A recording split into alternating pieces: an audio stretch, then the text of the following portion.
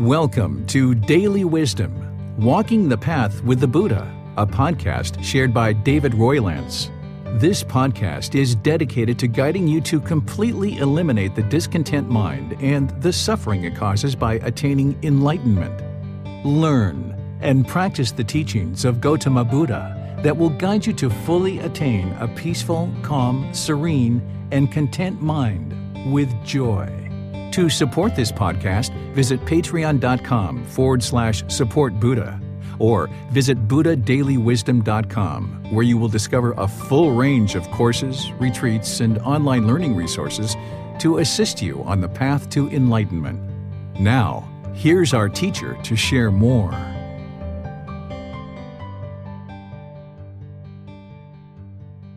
Sawadee Kap. Hello and welcome to Daily Wisdom, Walking the Path with the Buddha.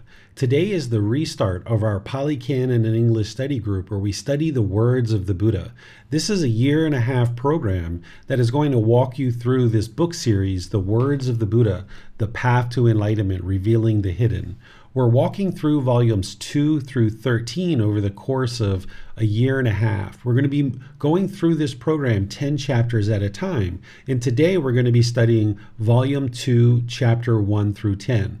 But before we actually get to that, since this is a restart of this program, I thought what I would do is spend some time talking about ways that you can actually be successful in this program. We're going to talk about what the program is, why somebody would be interested in taking this program, and then how to actually benefit and get the most benefit out of the program. So I'd like to welcome all of you guys, whether you're attending this live in one of the places that we're streaming or on Zoom, or whether you're listening to this on the replay. I'd like to welcome everyone.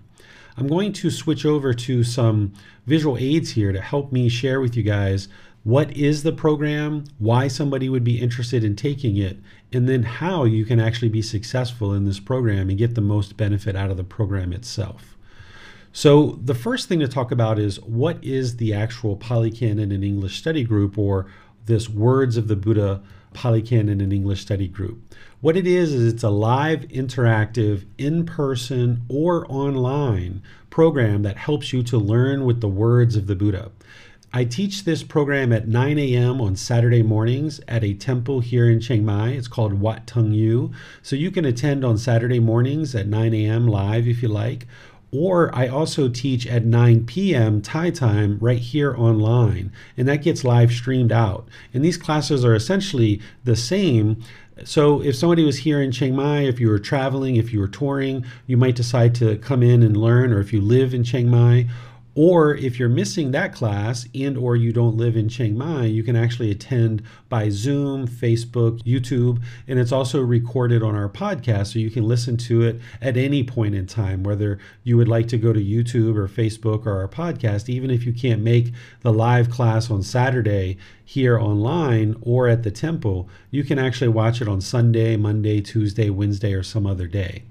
The way that the program is we actually usually start with a breathing mindfulness meditation, just a brief meditation to prepare the mind. And then we move into studying 10 individual chapters in the book.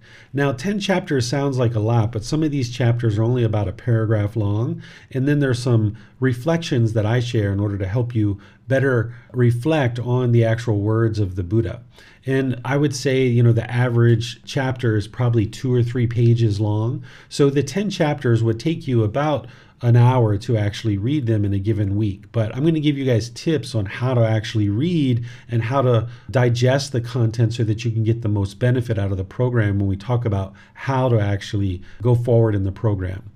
There's a Facebook group called Daily Wisdom, Walking the Path with the Buddha, where I do daily posts of the content from the book, and students are able to ask questions there. So that's an option for you to actually get help in the program as well and see the actual chapters that are being posted from the 10 that we're studying that particular week. There's a YouTube video library where I've taught this program now. This will be the 3rd time that I've gone through it. So you can actually go back to the classes that I've taught before and actually see those as well. Of course, you probably are going to stay current with this particular program, but if you're interested in seeing some of the other programs, that I taught, which is the same content, but perhaps with different questions from students, that might be an option for you as well. So there's the video library, there's the podcast, there's even audiobooks and quizzes that are part of the whole set of resources that I share. So you're welcome to use all of these resources to help you progress on the path to enlightenment. And then there's ongoing support where you can ask questions during classes.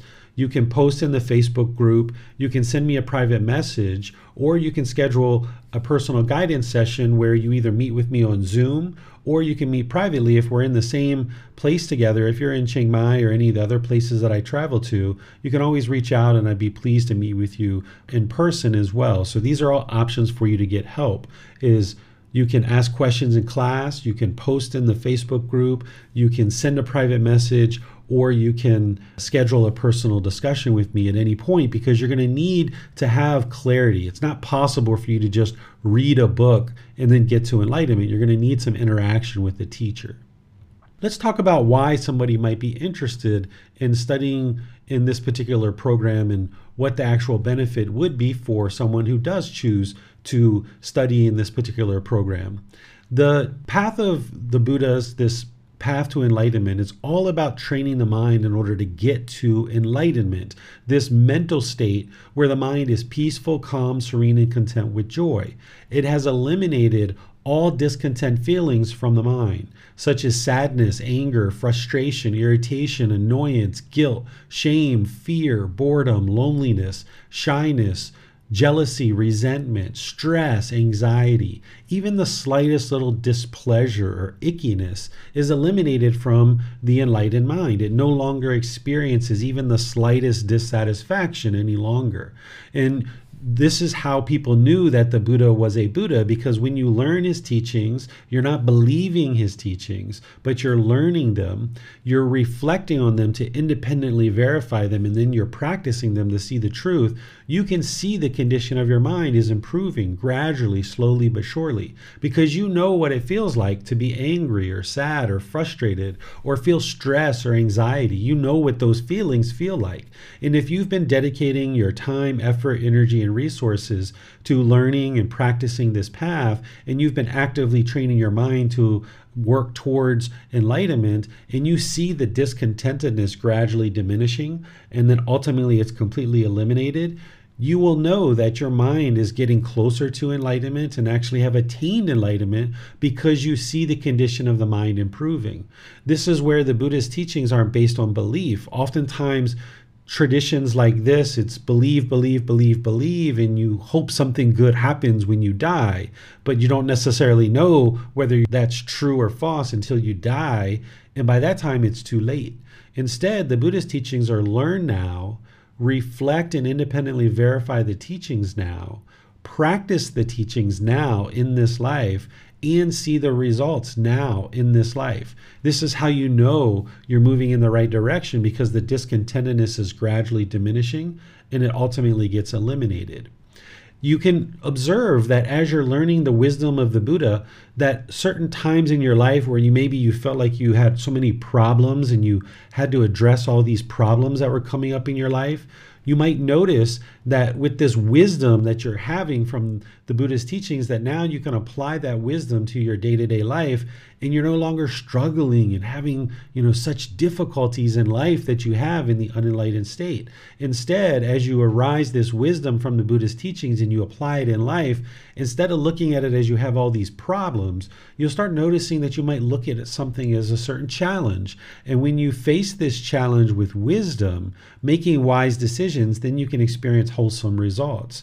But in the unenlightened state, there isn't the wisdom there to address certain issues that are coming up in your life. So you might look at them as problems, and now you might make unwise decisions that lead to certain unwholesome results. But when you start transforming the mind through studying the teachings of the Buddha, then you'll actually see that you have the wisdom that you need to actually move forward in life and address these challenges that you're experiencing.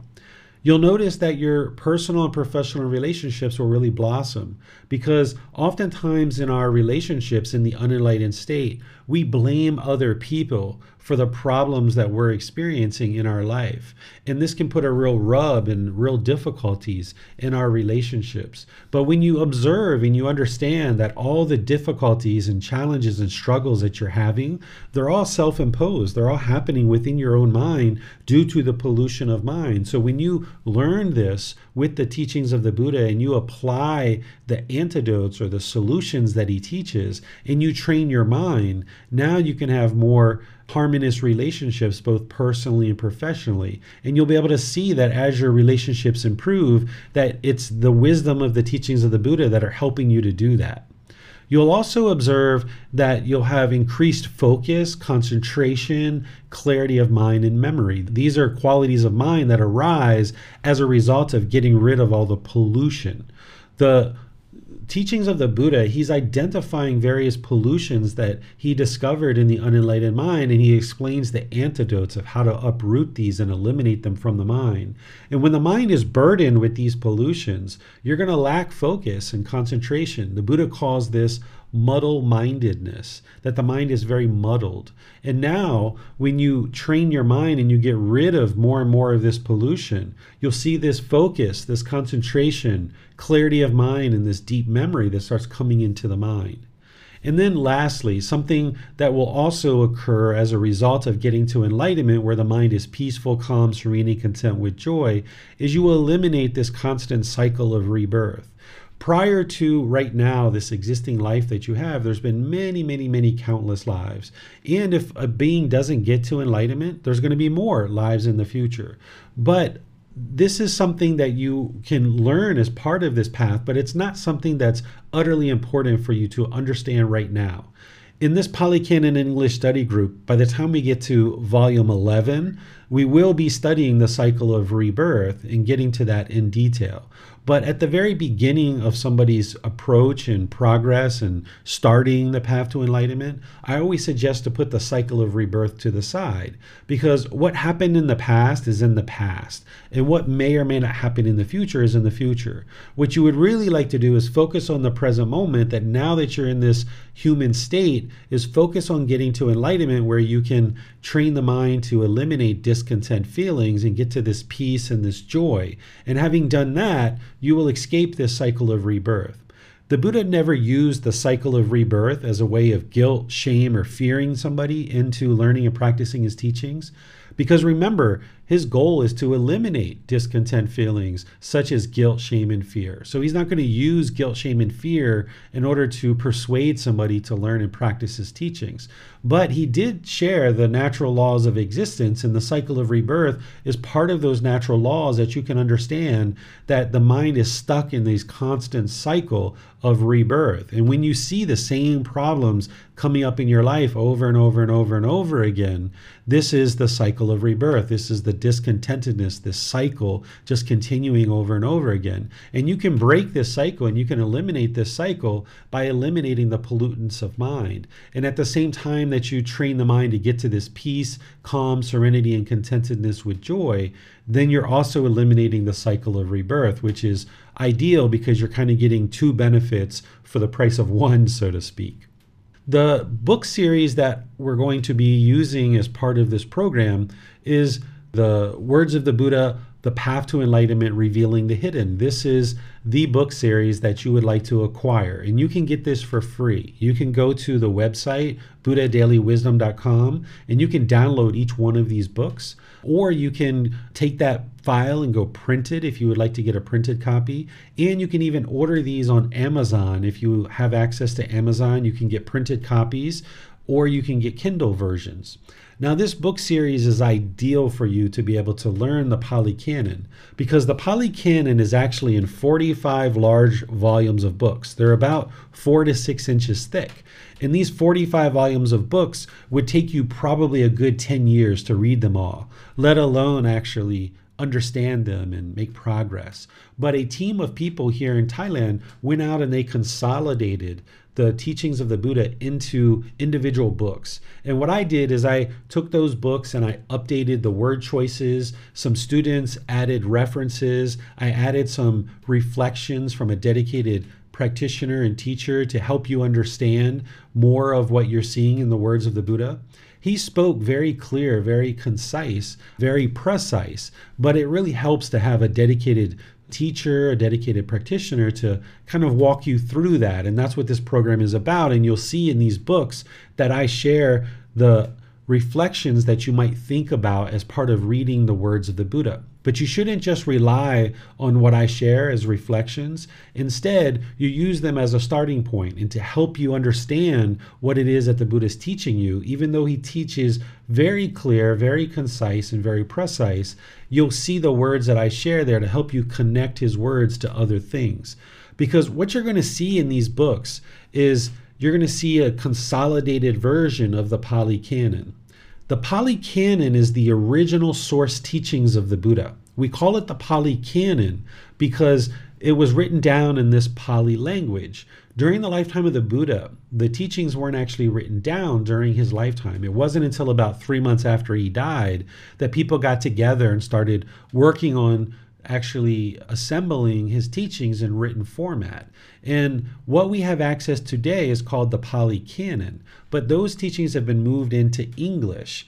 And when you see the Pali Canon, there's these very long sutras where the Buddha might be talking about 10, 20 different topics at any one given time. And that's a lot for the mind to digest, particularly in the unenlightened state where there's a lot of pollution and there's a lot of difficulties in the mind to actually understand and internalize and retain certain things that have been taught.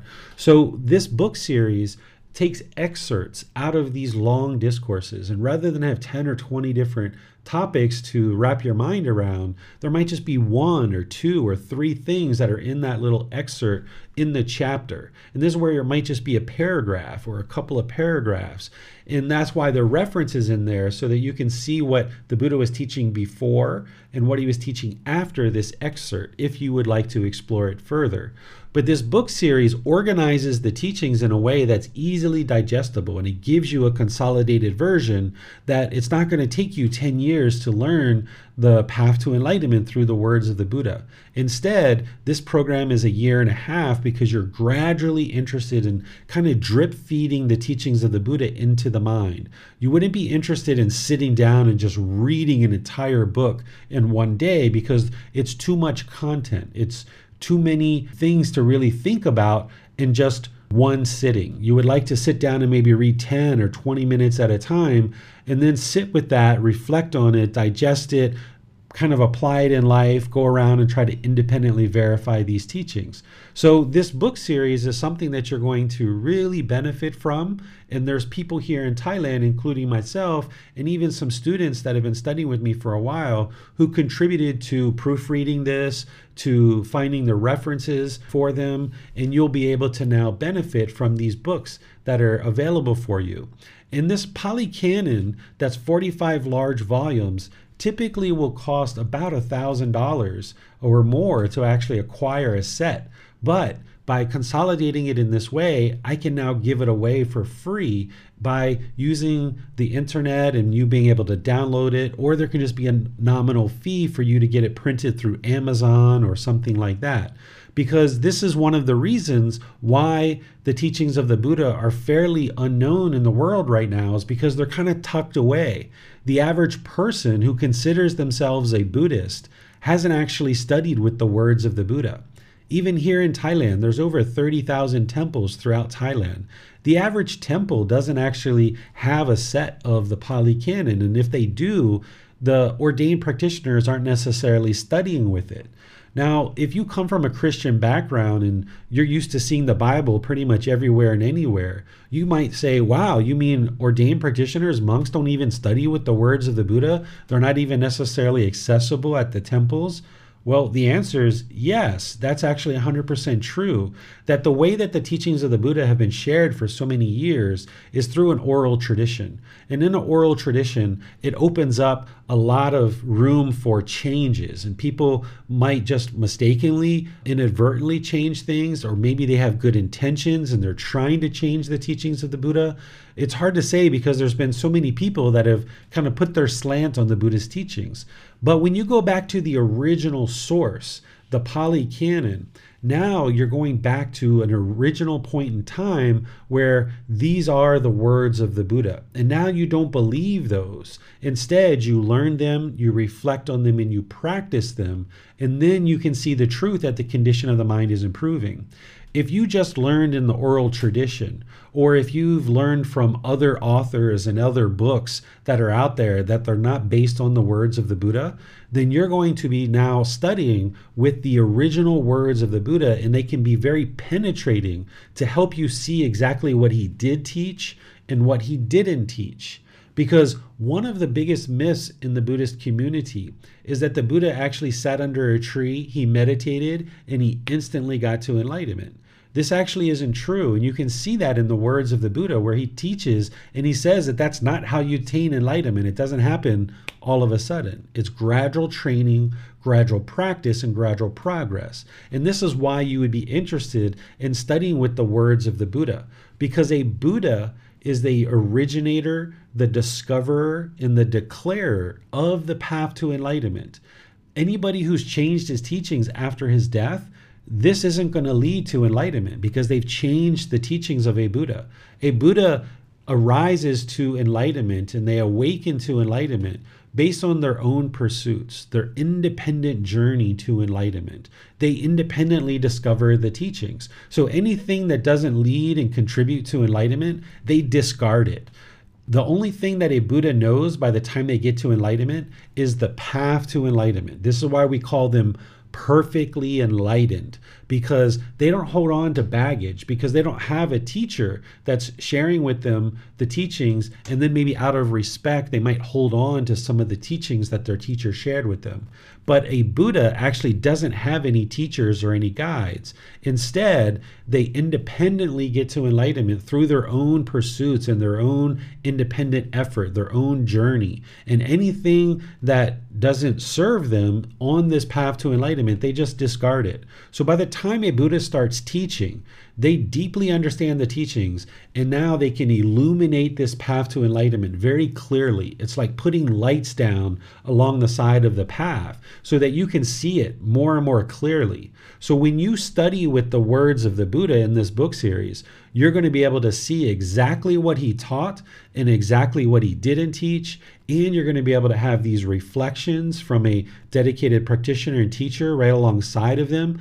And you're going to be able to come to classes like this in order to get help and clarity and to help you understand how to apply these teachings in daily life. So this book series is vitally important for you. And if you study those before the class, you'll actually get a lot more benefit. You can also study them after the class as well, but by you actually studying beforehand, it'll actually help you to come into class with perhaps some questions. But if for some reason you didn't study in a particular week, just feel free to come to class anyway, because we're going to actually be reading the chapters in the class and talking about them and discussing them. So still come to class, but if you read before and or after the class, you'll actually get a lot more benefit out of the class itself. Now let's talk about how do you actually move forward in terms of the actual program itself, studying these books. Well, it's essentially going to be 10 chapters a week in most weeks. And as I mentioned, these chapters are relatively short. It would only take you about an hour if you read them all at the same time, but you're really not interested in reading them in that way. It's best to read them about 10 or 20 minutes a day. Maybe just sit down, read 10, 15, 20 minutes a day, and then put it down. Just maybe 1 or 2 chapters. And then this will help you to take small little bites, chew it, and digest it, rather than taking one big bite and trying to chew on that. That would be really difficult to actually digest. So these in-person and online classes, both here at the temple in Thailand and online through Zoom or through Facebook and YouTube, is an opportunity for you to attend live. And when you can't attend live, just remember they're recorded and available for you on replay, and you can watch them at whatever time you have available to you. The group learning program that I teach on Sunday and Wednesday in the same place here in the temple and also here online, this is a real good foundation and a good framework for you to get started. And that program is kind of like a bachelor's or master's degree in Buddhist studies. where this program, the Pali Canon in English, is like a PhD program. It's an independent study program. It's on your own independent journey where you're taking responsibility for all your learning and growth, and you're coming to the teacher just to seek guidance in these classes and ask questions. So in the group learning program, I will go through this first book of volume 1 of this same book series, and I will do discourses and I will have talks about each individual chapter and kind of walking you through a bit more closely. But by the time you get to the Pali Canon in English study group, where we're studying volumes 2 through 13 of this book series, this is where you're really doing all the work, where you're reading the chapters, you're reflecting on them, you're coming up with questions, you're coming to class, and you're really just asking for my advice and my guidance in how to understand some of the chapters that you might have had some challenges with, or how do you apply it in your daily life and things like this. So always remember that it's an independent study, it's independent journey. Even in the group learning program, it's still an independent journey. As you're learning the teachings, you should never believe anything about the teachings of the Buddha. The Buddha's teachings aren't believe, and then hope something good happens for you at the end of your life. Instead, you're learning the teachings so that you can independently verify them and then practice them to transform the mind. What you're trying to do is get to wisdom.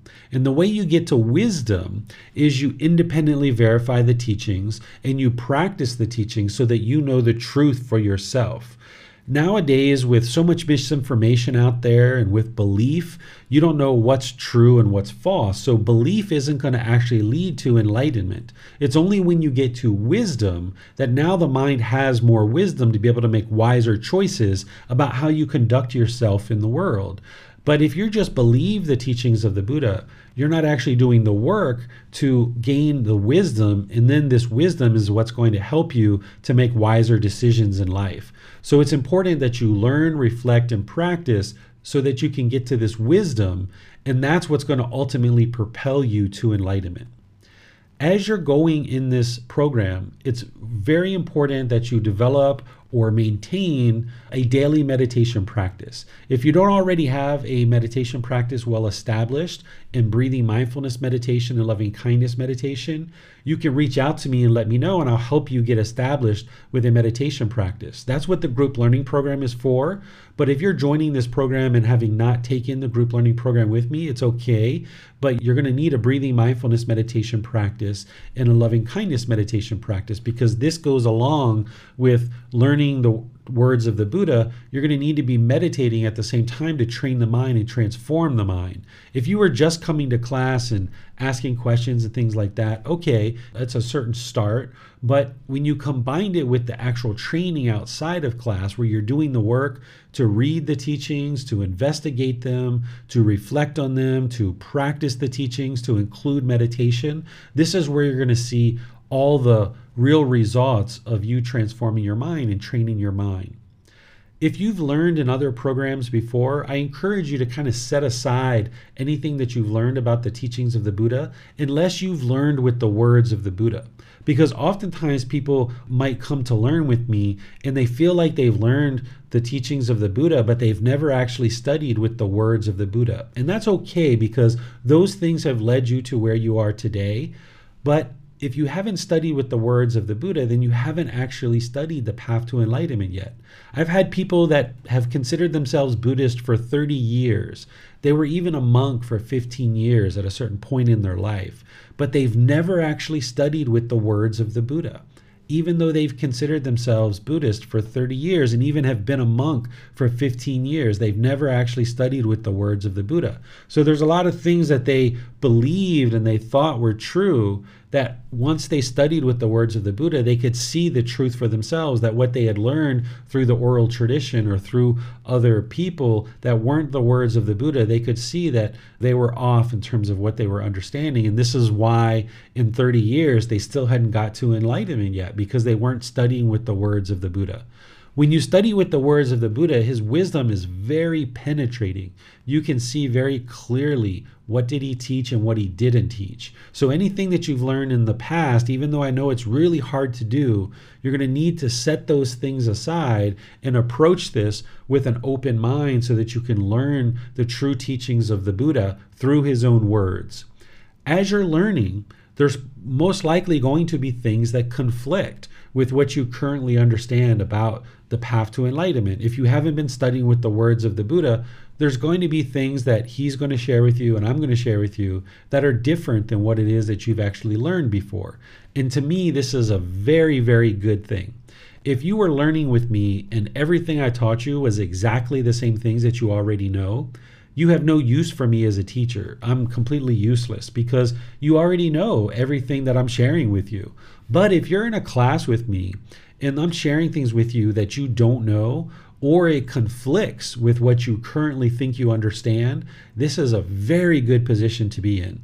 Because if you know that your mind is currently unenlightened and the teacher that is sharing things with you is different than what you currently know, then that's new wisdom that you don't understand yet.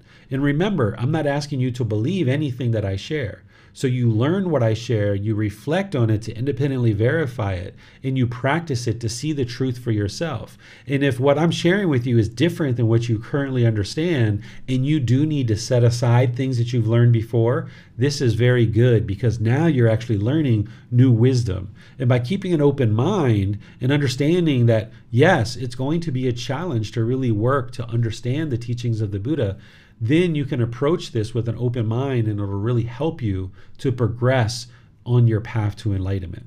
Let's talk about the actual reading itself and how I might recommend for you to approach the reading. Because as you're reading each of these individual chapters and you're reading each of these books, it's important to understand that it's not casual reading. You shouldn't just be sitting back like a storybook or a novel and just taking it in almost like entertainment or something like that. Instead, when you're reading the words of the Buddha, understand that you need to be active in your reading. You need to be investigating the teachings so that if there's a word that you don't understand, for example, that you might need to look that up because there's certain words that you might feel that you know the definition to, or there might be certain words that you don't know the definition to. And you're going to need to actively look that up and investigate the meaning of that word. And this is part of the path to enlightenment, is understanding language and how language is actually used. Because oftentimes the way that we use language isn't the actual real meaning of the language. So it's important that you look at each of the chapters and each of the paragraphs, each of the sentences and the words, and where you're having challenges to understand is to look that up and investigate it through dictionaries and online resources and things like this. Don't assume that you know the meaning of words. Because of impermanence, the way that an author might be using a word might be very different than what you understand the word to mean. So be sure that you investigate the definitions of these words, and where you need help, you can always reach out and ask for help. As you're reading, don't be concerned about the completion of the work, right? You're not interested in sitting down and just getting to the end of the 10 chapters and just doing it for the sake of doing it. Or you're not interested in just getting to the end of the book just for the sake of getting to the end of the book.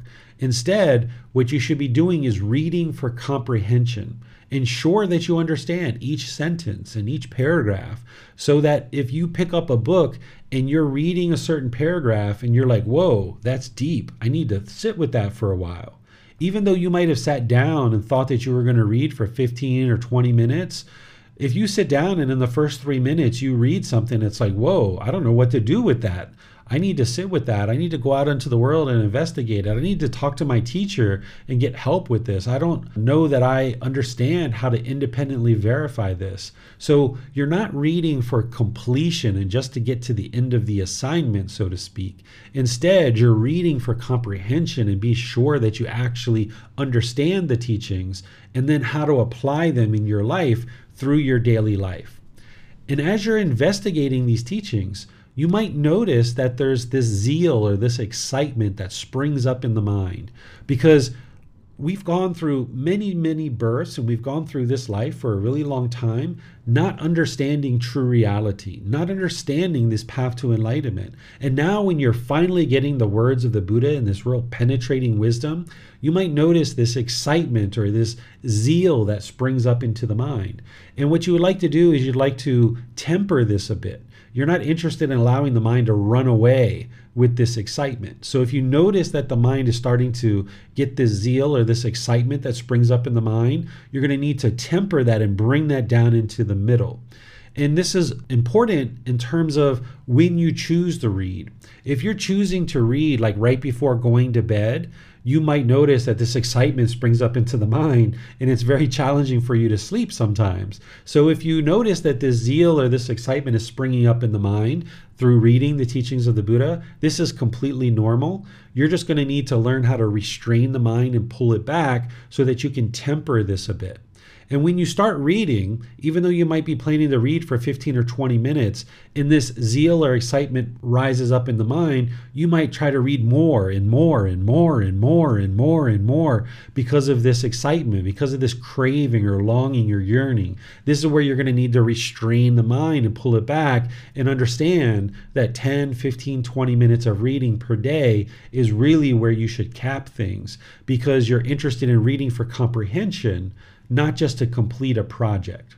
So be ready to put the book down and reflect on certain aspects of the teachings as you're reading them. Even if you plan to read for 20 minutes and in the first 3 to 5 minutes, you find something that's, whoa, I need to chew on this for a while. I need to think about this for a while. If you get to that point, be willing to put the book down. That's part of restraining the mind and not allowing craving to obsess the mind and take over the mind. And then feel free to ask questions before class, during class, after class, at any time that you'd like to ask questions. I've provided you guys the ways that you can do that. You can ask questions in class, you can post them in the Facebook group, you can send me a private message, or you can schedule personal guidance. These are the 4 different methods that you can use in order to get help with these teachings. So if you have questions before class, feel free to ask them if you like. If you have questions during the class and you'd like to get help there, feel free to do that. If after the class you've been thinking about the teachings and you need to ask more questions, then feel free to do that. You're going to need to ask questions in order to get clarity. You wouldn't be able to just read a book and actually get to enlightenment. And then lastly, let me just share with you some websites that would be helpful for you in order to get access to the things that I've been talking about. This first one is the website or the web page that's going to have access to the Pali Canon and English Study Group. If you go to bit.ly/Pali Canon Study Group, this is going to take you to the full description of what the Pali Canon and Study Group is. It's going to give you all the login information. It's going to give you access to the YouTube channel, the podcast, the books. It's going to show you the full schedule of classes and each date and what we're going to be studying for each individual class session so that you know what book to read and what chapters to read. You can also access the same information by going to buddhadailywisdom.com. If you go there under online classes, you'll see the link for the Pali Canon and English Study Group, as well as all the other online resources that I have. And you'll even find the classes, courses, and retreats, which are in-person training that I do here in Thailand, but also I travel in other parts of the world like the USA, and this year we're going to India, Nepal, things like this, that you can see all of these things and you can have access to all of these things so that you can participate and actually get help that you need on the path to enlightenment. And then this is the link for the Facebook group, which is facebook.com/groups/Daily Wisdom 999. That's going to take you to the actual Facebook group where we participate as an online community, and you'll be able to glean insight there, because the way that this group is set up is that students post questions and then I answer them. Other students aren't in there answering your questions for you. It's just the teacher that's answering your questions. So you're not going to find a bunch of arguing or fighting or bickering or hostility or things like this. That's not the way this Facebook group is operated. Instead, it's just students asking questions. It's essentially like an online classroom. So let me pause here and see what questions you guys have about the program itself before we actually move into studying the actual program. Do you guys have any questions on anything that I've shared so far? If you have questions, if you're in Zoom, if you could electronically raise your hand, that would be great because there's no moderators today. And if you're in YouTube or Facebook, I'm going to try to look at those questions myself and see if I can actually see any questions that you guys might have. So I'll just pause here and see if we have any questions coming in. All right, it doesn't look like we have any questions right now. So I'm just going to go ahead and move into the actual Pali Canon and English study group, where each week what we're going to be doing is actually studying individual chapters from these books. So from this book series, we're going to be studying today volume 2, chapters 1 through 10. And typically what we will have done is we would have already done meditation at this point, and then we're going to move into the actual studying part. But today, since I did this little talk, we're not going to do the meditation. We're just going to move right into the actual study. But next week, we'll start with the meditation and then move into the study. The way that we do this is a student will volunteer to read the individual chapters. And then after the student reads a chapter, I will share teachings on that particular chapter to help you understand. And then I will open up to any questions that you might have related to the individual chapter. And when I'm teaching you about each individual chapter, I'm just teaching you to kind of a very broad level. It's not the same level of depth that I've written in the actual book itself. If you read the reflections that I put into the actual book, you'll see much deeper level of detail of what I've shared there. But here in the class, I'm just kind of generally talking about this chapter and then opening up to any questions that you guys might have. So there'll be the reading from the student, there'll be the teachings from me, and then an opportunity for you guys to go deeper into each individual chapter and asking any questions that you might have. So what I'd like to do is offer anybody who's in Zoom the opportunity to read these chapters. The first one that we'll be reading is chapter 1. If somebody would like to volunteer to read this, if you could just raise your hand, that would be wonderful, and I'll be able to call on you, and you can unmute yourself, and then you can actually read the chapter. All right, looks like we have a volunteer for chapter 1. I'm sorry, sir, I can't remember how to pronounce your name. Can you remind me how to pronounce your name? It's Khaldun. Khaldun. Yes. Okay, I think I've got it now because I see it in writing and I hear it.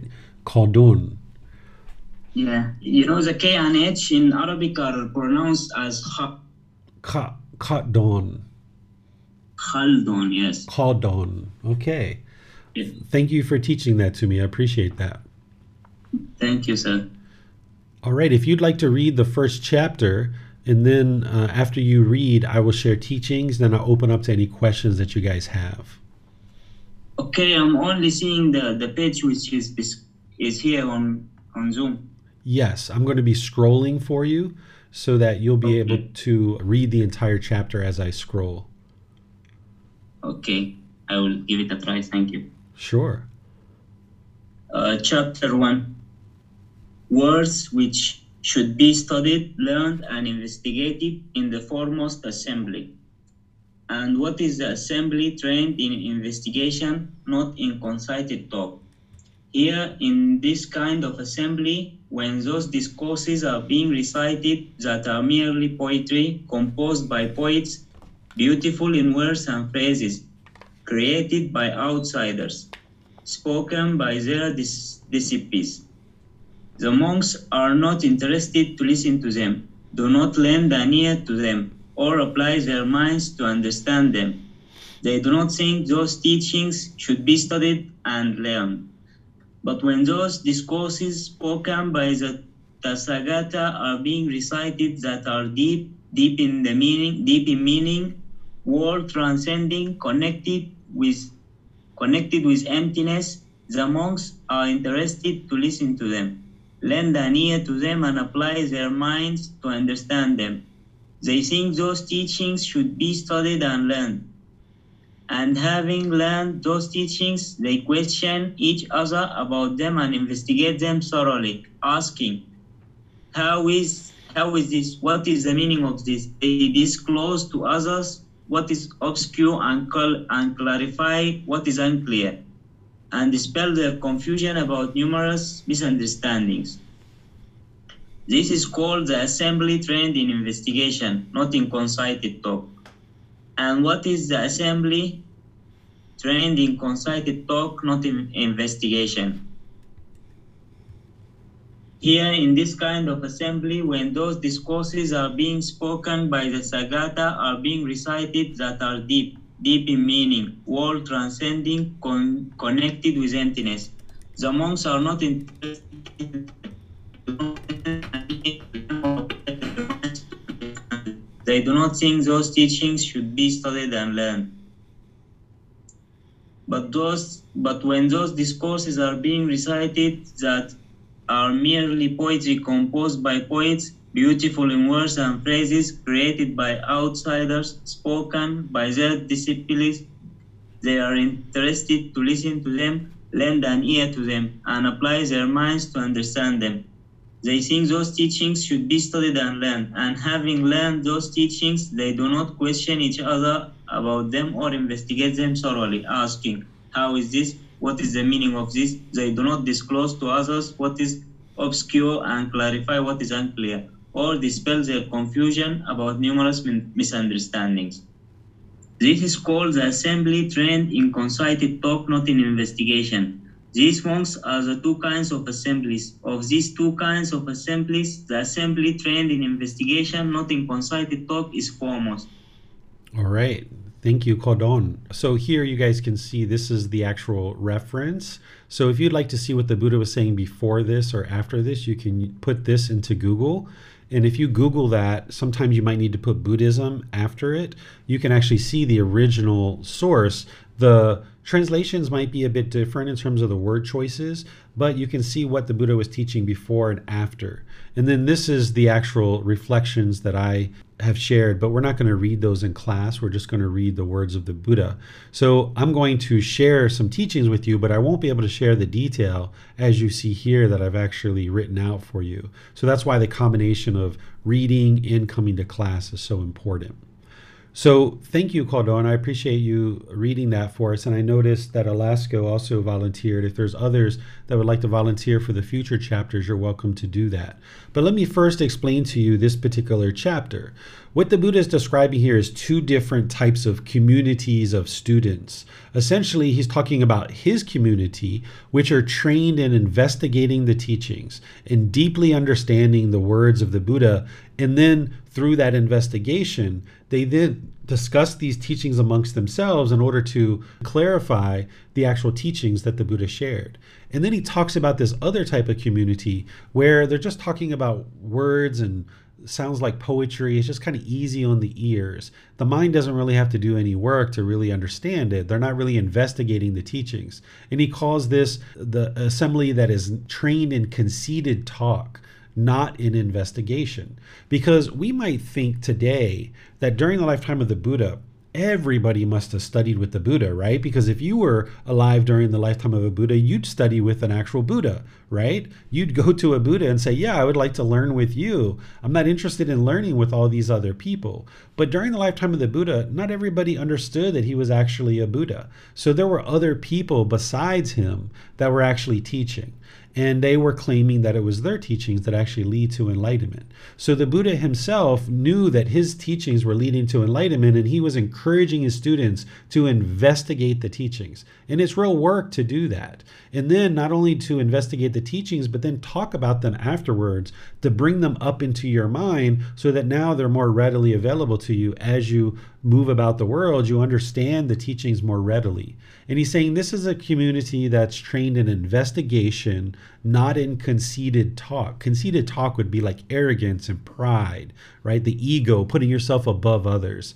So this other community that he's talking about, he's saying this is a community that's trained in conceited talk because their words and their phrases and the things that they're talking about, they're just beautiful. They're poetry. They're not really the true path to enlightenment. And the people who are learning those particular teachings aren't truly investigating them and helping to make them clear for each other so that you can progress on the path to enlightenment. It's just this arrogance and this boastfulness and this pride in terms of the way that they're sharing their teachings. It's not the real true path to enlightenment. And then he says here that out of these two kinds of assemblies, The community that's trained in investigation, not in conceited talk, that's the foremost. That's the best community, because that's where you're really going to make the real progress to the path to enlightenment, is through investigating his teachings, not through just sitting around and speaking in ways that is mere poetry, that's easy on the ears, but it doesn't really help you progress towards enlightenment. You're not really doing the work to investigate the teachings and then applying the effort to transform the mind through training. So he's encouraging you to investigate the teachings and then help to ensure that they're not unclear in the mind, that where you have any lack of clarity of his teachings, that you investigate that and you ask questions and you get help with that. That's what he's describing here. What questions do you guys have on this chapter? You can put that into Facebook, YouTube, or Zoom, or you can raise your hand in Zoom and ask any questions that you like. All right, I'm not seeing any questions here in Facebook or Zoom or YouTube. So I'm going to go ahead and move on to the next chapter, which is chapter 2. I'm not sure, Alasko, if you would like to read chapter 2 or not, but if you are, you could go ahead and unmute yourself and then go ahead and start reading. Chapter 2. One who points out treasures. Ananda, I shall not treat you as the potter treats the raw, damp clay, repeatedly restraining you. I shall speak to you, Ananda, repeatedly guiding you of what to avoid. I shall speak to you, Ananda. The truly dedicated will stand the test. Regard him as one who points out treasure, the wise one who, seeing your faults, guides you of what to avoid. Stay with this sort of teacher. For the one who stays with a teacher of this sort, things get better, not worse. All right, thank you, Alasko. So here, this is the Buddha talking to Ananda. Ananda is considered to be one of the Buddha's closest students. He actually was with the Buddha his entire teaching career for 45 years. In fact, it's Ananda who is credited with reciting the teachings of the Buddha after his death. He's the one who had the deepest memory about what the Buddha actually talked about and what his discourses were.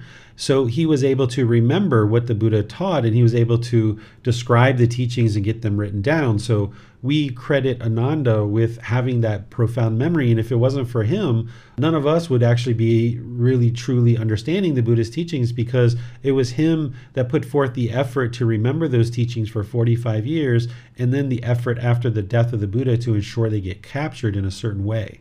So here, not only in this chapter, but in other chapters, you're going to see where the Buddha frequently is talking to Ananda, because he's one of his closest students. He's reported to have been maybe his cousin or his brother-in-law. He was a member of the royal family, and he left the royal family in order to study with the Buddha. And he ultimately gets to enlightenment after the Buddha died. Even though he studied with the Buddha for 45 years, he doesn't actually get to enlightenment until after the death of the Buddha, most likely because he was attached to the Buddha himself. And oftentimes when somebody dies, that's when you're confronted with this attachment that you have, and oftentimes that's where you let go of your attachment when somebody dies. So here the Buddha is saying to Ananda, I will not treat you as a potter treats the raw, damp clay. Because if you have raw, damp clay, you have to keep shaping it and shaping it and shaping it and restraining Ananda. The Buddha is saying, I'm not going to restrain you, right? What he's going to do is he's going to guide you of what to avoid. He's going to speak to you. He's going to essentially help him learn the teachings of what it takes to get to enlightenment. And he says, the truly dedicated will stand the test. Because during the time of working closely with a teacher is going to be pointing out to you various things that they're observing about your mind and the things that you're doing in the world. So if you've got ego, the role of a teacher is to say, hey, you've got ego here. Or if you're using wrong speech, the role of a teacher is to help you see that you have wrong speech. Or if you're clinging to your perceptions, or if you have ill will, it's the role of the teacher to point that out to you. Now, they should do that very respectfully, very politely, doing that privately, of course. But that's the role of a teacher. That's one of the benefits of having a teacher. Because in the unenlightened state, it's very challenging for you to see your own mind. So a teacher is somebody who would have either been really close to enlightenment or enlightened themselves. Surely here, a Buddha would be enlightened, and they would have already done the work to discover those challenges and those pollutions in their own mind and gotten rid of those pollutions. So now they can see ill will very clearly, or they can see conceit very clearly, or they can see clinging to perceptions or cravings very clearly, because they would have seen all those things in their own mind. So they would have needed to eradicate those from their own mind so they can see those things in their student's mind as well. So the role of a teacher is to point these things out to you. But the Buddha is saying that it's only the dedicated that will stand the test, because hearing a teacher share with you that you have conceit, or that you have ill will, or that you have clinging to your perceptions or cravings, this might be really hard for your mind to digest if a teacher is sharing this with you, because in the unenlightened state, the mind doesn't like to hear that kind of stuff. It oftentimes rejects what is being shared, because the mind might have ego and think that you're so perfect. And when a teacher shares with you that you have ego, the ego is going to reject that. So the Buddha is saying the truly dedicated will stand the test of being able to hear a teacher point out things to you that you need to address. And this is what the Buddha is saying is the treasure. The treasure that the teacher is pointing out is, hey, you've got some ill will here that you need to take care of. Hey, you've got some conceit, or hey, you're clinging to your perceptions, or hey, you're not using right speech here. When the teacher is pointing these things out to you, this is the real treasure, because the teacher isn't asking for any payment. They're not wanting anything from you. They don't have any expectations from you. Instead, out of loving kindness and compassion, they're just helping you along the path without any expectations of you whatsoever. So this individual, their only interest is to see you get to enlightenment. So if they're willing to take their time, effort, energy, and resources to help you on the path, and they're pointing out treasure to you of things that you can improve, the Buddha is saying to stay with this sort of teacher, because things only get better, not worse. Because they're not looking to get anything from you. They don't want anything from you. Their only interest is to see you get to enlightenment. And if they're putting in the time, effort, energy, and resources with dedication and determination and diligence to point out this treasure for you, the least thing you should do is investigate that treasure objectively and see what the teacher is talking about, so that then you can actually improve the condition of your mind and actually get to enlightenment. If you reject what a teacher has to say and you don't objectively look at it, then you're actually rendering your teacher useless, because there's no use to having a teacher if you're not going to try to understand what it is that they're sharing with you. So as time goes on, you should build up your trust and your confidence in the teacher that they're able to point out this treasure for you in order to help you progress. And as you identify what those treasures are and you improve the condition of the mind, things only get better, not worse. What questions do you guys have on this chapter? All right, I'm not seeing any questions from any of the different methods. We'll move on to chapter 3. Would somebody like to read chapter 3? Caudon is offering and volunteering to read chapter 3. Go ahead, sir. Rare the Tathagata arises in the world. Monks suppose that this great earth had become one mass of water, and a man would throw a ring with a single hole open it. An easterly wind would drive it westward. A westerly wind would drive it eastward. A northerly wind would drive it southward. A southerly wind would drive it northward. There was a blind turtle which would come to the surface once every 100 years. What do you think, monks? Would that blind turtle coming to the surface once every 100 years insert its neck into that ring with a single hole? It would be rare, venerable sir, that the blind turtle coming to the surface once every 100 years. So too, monks, it's rare that one obtains the human state. Rare that the Tathagata and Arahant, a perfectly enlightened one, arises in the world. Rare that the teachings and discipline proclaimed by the Tathagata shines in the world. You have obtained that human state, monks. A Tathagata, an Arahant, a perfectly enlightened one, has arisen in the world. The teachings and discipline proclaimed by the Tathagata shines in the world. Therefore, monks, an effort should be made to understand this discontentedness, and effort should be made to understand. This is the cause of discontentedness, and effort should be made to understand. This is the elimination of discontentedness, and effort should be made to understand. This is the way leading to the elimination of discontentedness. All right. Thank you, sir. Let me help you guys understand this particular chapter. Here, a Tathagata is the actual Buddha. He tends to refer to himself as the Tathagata.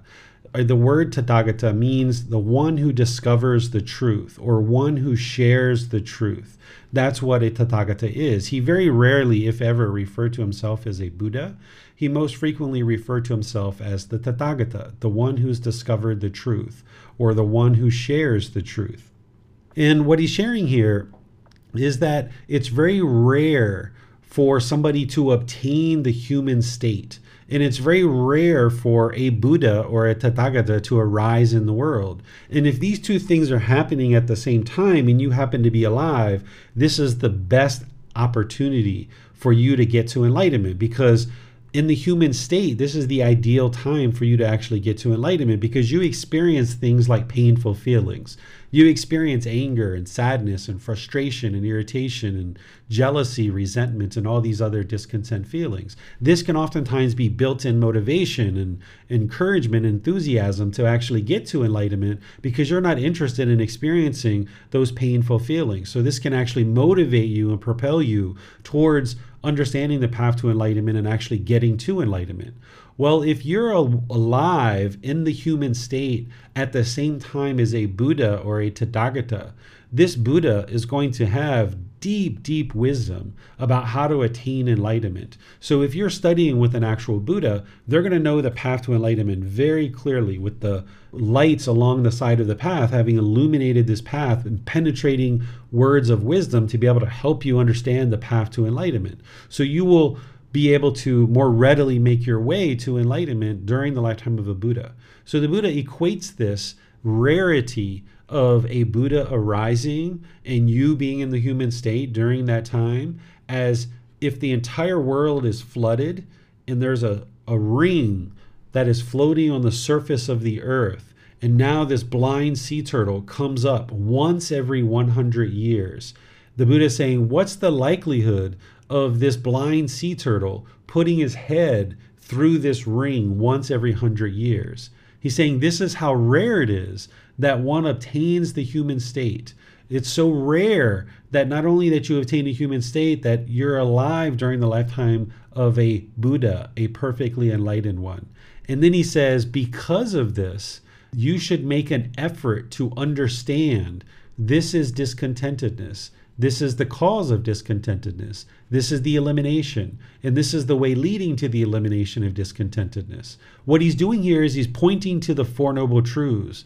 And the Four Noble Truths is where you can have the breakthrough of understanding what's truly causing your discontent feelings, like anger and frustration in others. Because oftentimes in the unenlightened state, we blame other people for our discontent feelings. We think somebody else is making us angry, or you are annoying me, or you are frustrating me, or that situation is annoying me, your music is annoying me. It's actually not that at all. What it is it's your own mind with craving, desire, attachment that is longing and yearning, and because of that craving, desire, attachment, your mind is becoming discontent. So when you have this breakthrough to understanding the Four Noble Truths, you can understand the problem, which is discontentedness, the cause of the problem, which is craving, desire, attachment, the elimination of the problem, which is the elimination of craving, desire, attachment, and the way forward leading to the elimination of discontentedness, which is the Eightfold Path. It's putting this together that is ultimately going to help you get to enlightenment. So when you're in the human state and you have the opportunity to study with the Buddha, this is the very best thing that could ever happen in your life. And the Buddha is saying, make an effort to understand the Four Noble Truths. What questions do you guys have on this chapter? Okay, so Kaldun is asking, how is it rare in the human state? Well, there's these 5 realms of existence. There's hell, the animal realm, the afflicted spirits realm, the human realm, and the heavenly realm. The lower realms of hell, animal, and afflicted spirits, these are the lower realms. In those realms, you actually can't get to enlightenment. And once you're in those realms, it's very challenging to get out of them. It's described by the Buddha like a prison.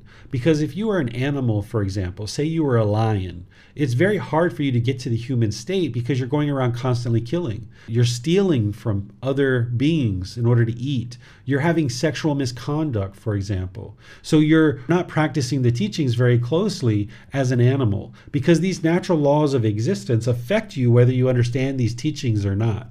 So as an animal, you'll be constantly reborn over and over and over and over again, many lives before you ever get a chance to come to the human state. So once you actually get to the human state, this is the ideal place for you to be able to now get to enlightenment, because humans and heavenly beings can get to enlightenment. But even in the heavenly realm, that's not desirable. That's not what you would aspire for. Because in the heavenly realm, it's not permanent. It's an impermanent existence. And those beings are experiencing exclusively pleasant feelings. And when you're experiencing exclusively pleasant feelings like happiness, excitement, elation, thrill, euphoria, you tend to be very complacent and you're not actively learning and practicing in order to get to enlightenment. But here in the human realm, it's very different than the lower realms because we're actually able to get to enlightenment. And it's very different than the heavenly realm because we experience pleasant feelings, painful feelings, and neither painful nor pleasant. So we have built-in motivation to actually get to enlightenment. And this is what the path to enlightenment is all about, is training the mind to become a better and better human being. So it's very rare that you have enough wholesome decisions in those lower realms that produce the wholesome karma that allows you to actually get to the human realm. And once you're here, this is the ideal time for you to actually make your way to enlightenment. Any other questions on this particular chapter? I'm not seeing any questions on YouTube or Facebook either. So we'll go ahead and move to the next chapter, which is chapter 4. I think Alasko said he would like to read this chapter. Chapter 4. The perfectly enlightened one in the past, future, or at present are all fully awakened to the Four Noble Truths. Monks, whenever Arahants, perfectly enlightened ones in the past, fully awakened to things as they really are, all fully awakened to the Four Noble Truths as they really are. Whatever Arahants, perfectly enlightened ones in the future will fully awaken to things as they really are. All will fully awaken to the Four Noble Truths as they really are. Whatever Arahants, perfectly enlightened ones at present, are fully awakened to things as they really are. All have fully awakened to the Four Noble Truths as they really are. What for? The noble truth of discontentedness, the noble truth of the cause of discontentedness, the noble truth of the elimination of discontentedness, the noble truth of the way leading to the elimination of discontentedness. Therefore, monks, an effort should be made to understand this is discontentedness. An effort should be made to understand this is the cause of discontentedness. An effort should be made to understand this is the elimination of discontentedness.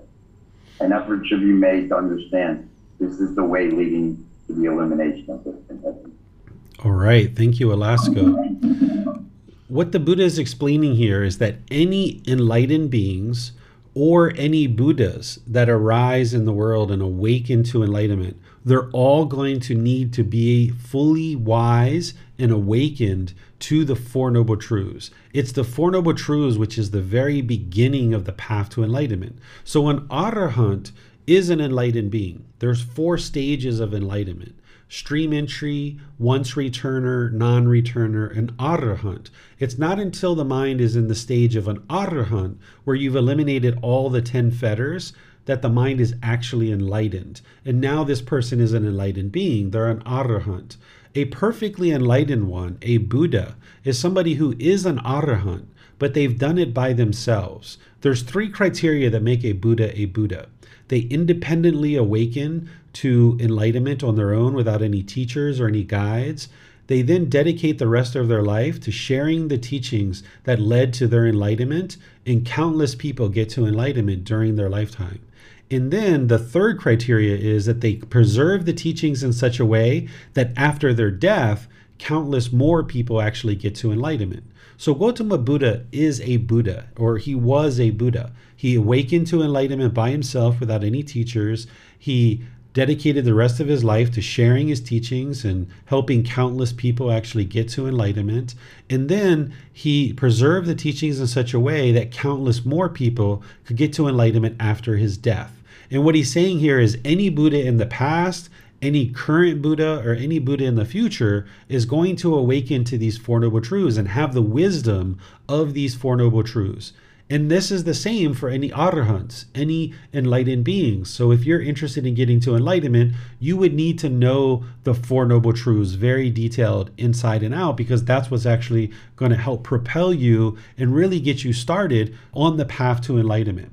If you were going to take a hike in the woods or in the forest, there's a trail marker typically at the beginning of a trail. And it's going to say, this trail is 2 miles long. You walk for a while, you go down, you cross a stream, then you go back up, and then you circle back around maybe to the parking lot. And it's going to be this trail marker and kind of explaining to you what this trail is that you're going to encounter along this journey on this hike.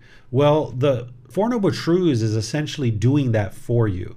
When you learn the 4 Noble Truths in 4 simple statements, the Buddha is explaining the problem, the cause of the problem, the elimination of the problem, and the way leading to the complete elimination of the problem. It's like this trail marker. It's giving you kind of a glimpse of the path to enlightenment so that you understand what you're going to encounter along this path. So anybody who gets to enlightenment, and surely a perfectly enlightened one, a Buddha, is going to know the 4 Noble Truths inside and out, backwards and forwards. So he's saying here an effort should be made to understand these if you're interested to get to enlightenment. And today in chapter 7, we're going to be studying the words of the Buddha around the 4 Noble Truths. And if you've already studied the group learning program with me, then you've seen the 4 Noble Truths that I share there, but now we're going to be discussing them with the words of the Buddha. What questions do you guys have on this chapter? Okay, I'm not seeing any questions on this chapter. So let's move to the next one, which is chapter 5. Khaldun, would you like to read that chapter? The perfectly enlightened one. Monks, there are these 4 noble truths. What for? The noble truth of discontentness, the noble truth of the cause of discontentness, the noble truth of the elimination of discontentness, the noble truth of the way leading to the elimination of discontentness. It's because he has fully awakened to these 4 noble truths as they really are that the Tathagata is called the Arahant, the perfectly enlightened one. Therefore, monks, an effort should be made to understand this is discontentness. An effort should be made to understand this is the cause of discontentness. An effort should be made to understand this is the elimination of discontentness. An effort should be made to understand this is the way leading to the elimination of discontentness. Perfect. Thank you, sir. So here, once again, the Buddha is just reinforcing the 4 Noble Truths. You're going to see this in many, many chapters throughout this book series, where the Buddha is constantly pointing to the 4 Noble Truths to remind you that that's where the path starts, is understanding and practicing the 4 Noble Truths. Remember, it's that trail marker at the beginning of the path to enlightenment. You would need to understand this trail marker before you go off on this journey. Otherwise, you're going to encounter things that you don't understand on this hike, on this journey of this path. So it's the 4 Noble Truths that is giving you that at the very beginning of embarking on this journey on the path to enlightenment. So it's very important that you learn the 4 Noble Truths and you understand them in detail as part of your journey on the path to enlightenment. What questions do you guys have on this chapter? All right, I'm not seeing any questions that are coming in here, either by raising your hand in Zoom or through Facebook, YouTube, or Zoom comment section. So we'll go ahead and move on to chapter 6. Chapter 6. Encourage, settle, and establish for making the breakthrough to the Four Noble Truths. Monks, those for whom you have compassion and who think you should be heeded, whether friends or colleagues, relatives or kinsmen, these you should encourage, settle, and establish for making the breakthrough to the Four Noble Truths as they really are. What for?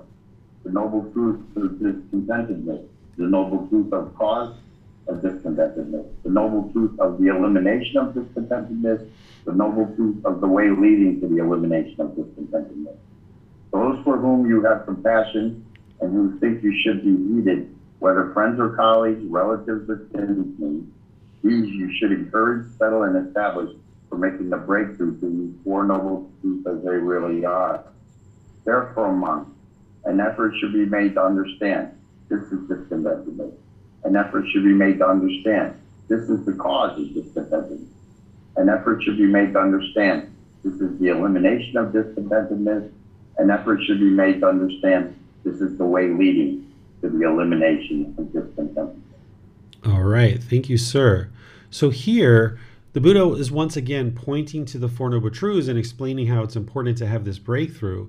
But what he's adding to this is he's saying if there's any people in your life that you have compassion for, which compassion is concern for their misfortune, and they will heed your advice, then he's saying that you should make an effort to encourage them, settle them, and establish them in the Four Noble Truths. So if your mom is angry, or your brothers or sisters or other people around you are having problems and struggles in their life, and you understand that it's the Four Noble Truths that they don't understand, and there's maybe other wisdom that you know that could be helpful for them, the Buddha is saying that you might decide to make an effort to help them to learn this path to enlightenment.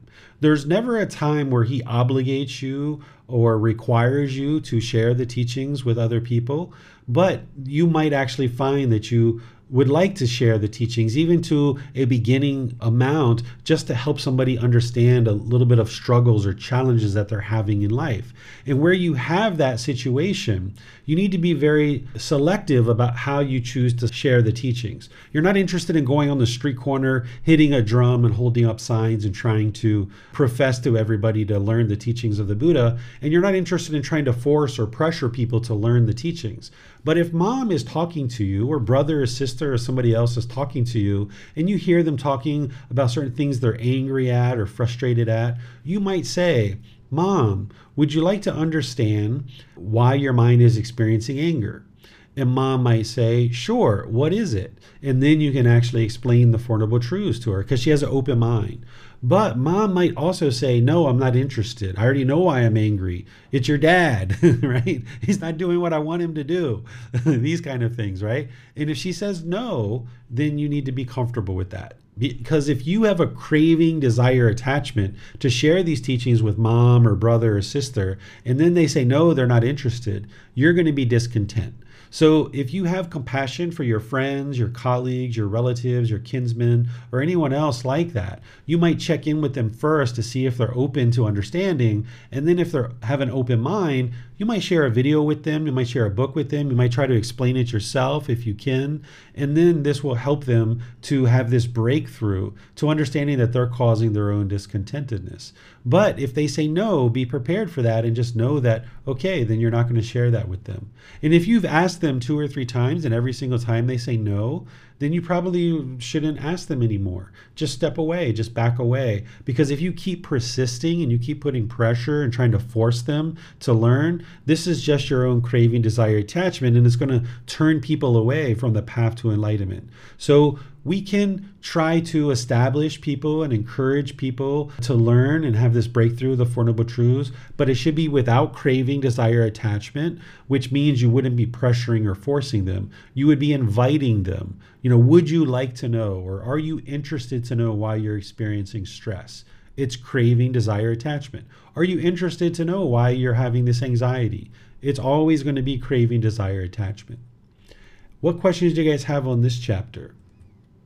All right, I'm not seeing any questions here. So let's move on to chapter 7, which is the words of the Buddha of the Four Noble Truths.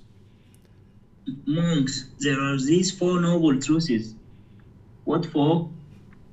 The noble truth of discontentness, the noble truth of the cause of discontentness, the noble truth of the elimination of discontentness, the noble truth of the way leading to the elimination of discontentness. And what, monks, is the noble truth of discontentness?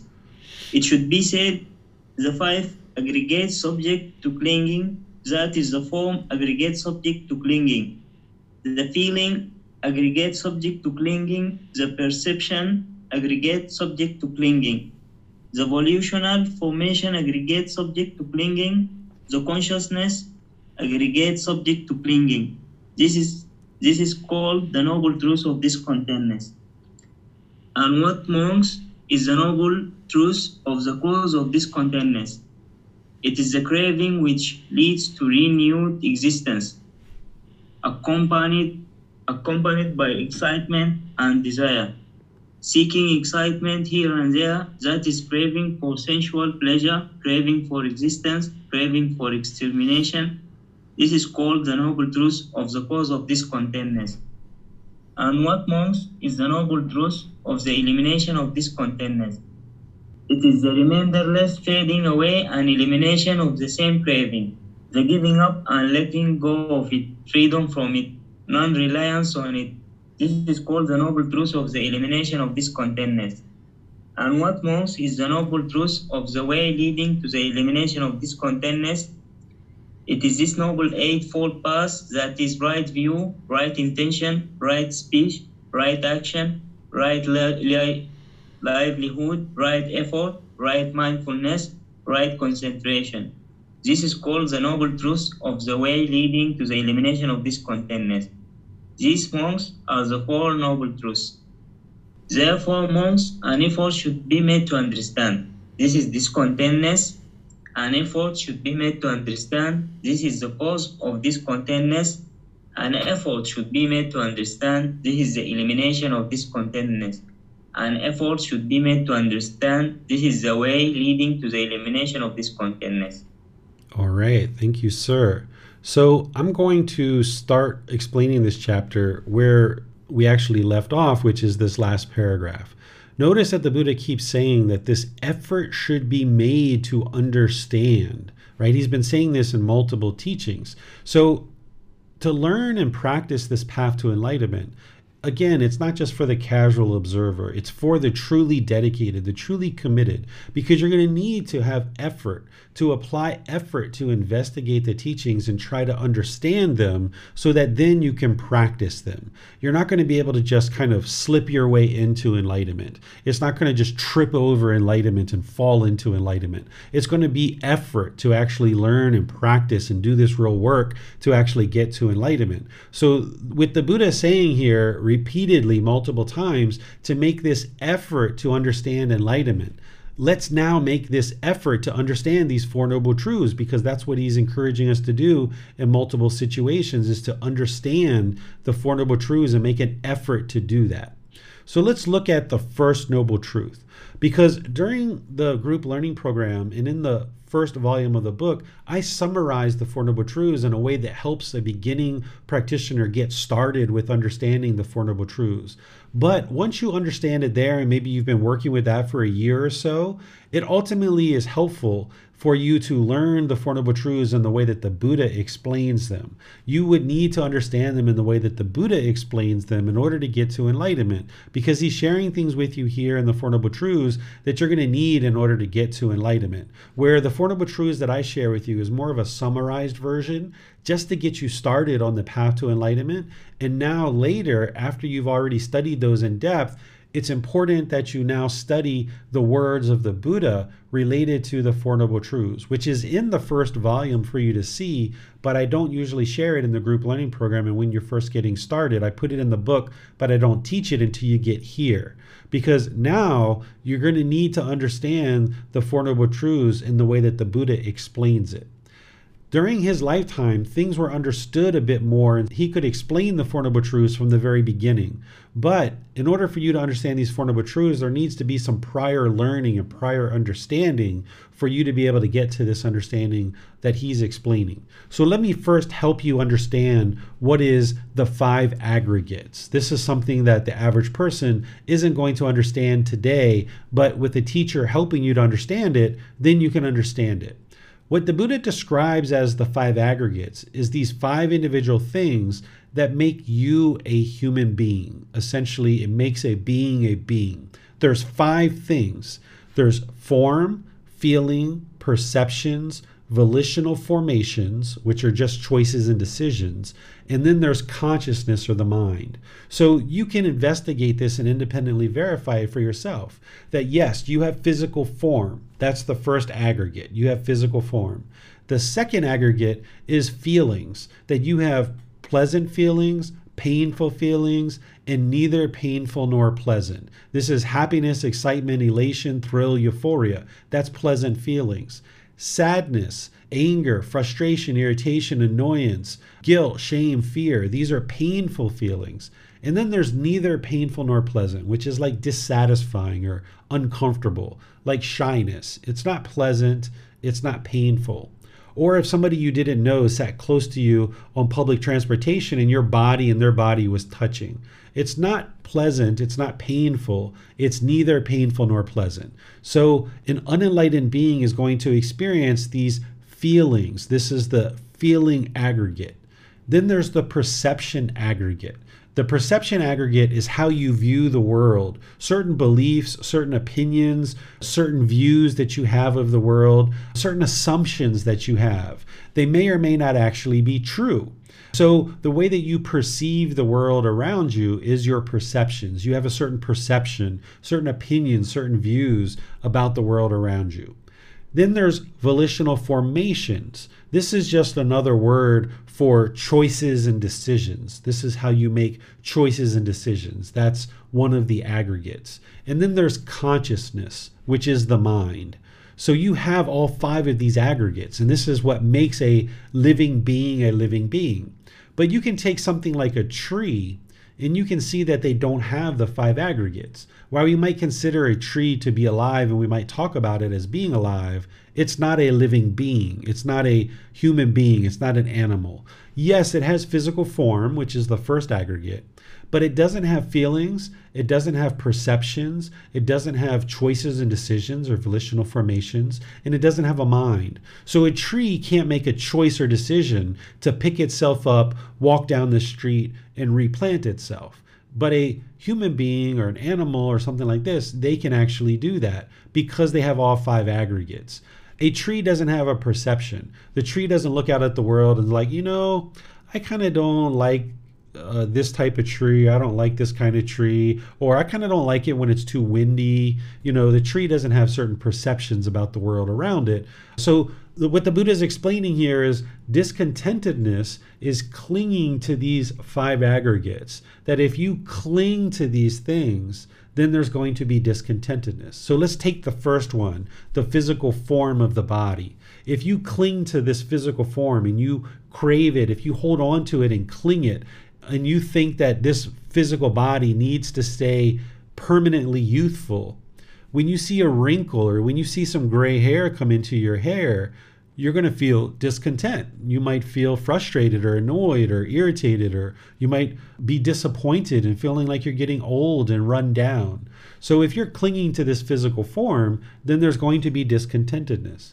Or if you're clinging to feelings like pleasant feelings, painful feelings, neither painful nor pleasant, if you cling to these feelings, then your mind's going to be discontent. Or if you have certain perceptions about the world and the way that you feel that the world functions, and you have certain beliefs and opinions about the world, some of these things are true, some of these things are false.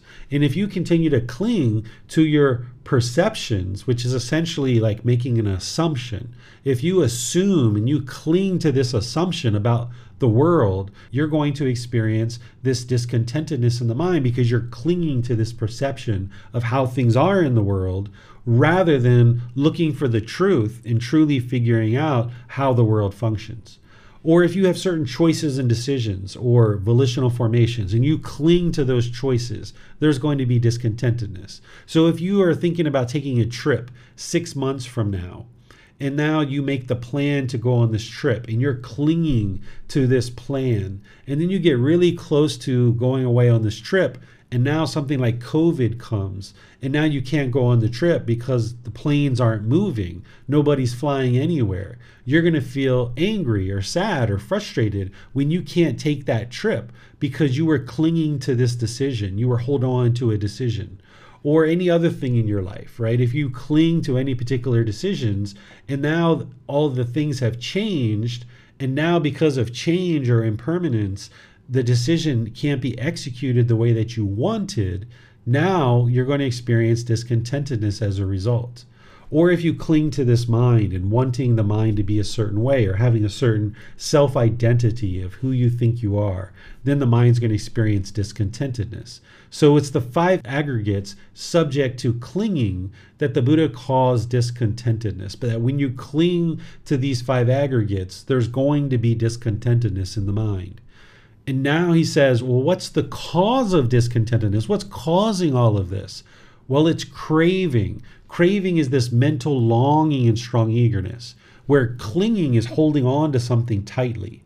So craving is the longing and yearning for something. We call this craving or desire, where clinging is holding on to this thing and wanting it to be permanent. These are 2 different things. Where in the group learning program, I explain it all as one thing, but in reality, the craving is the longing and yearning.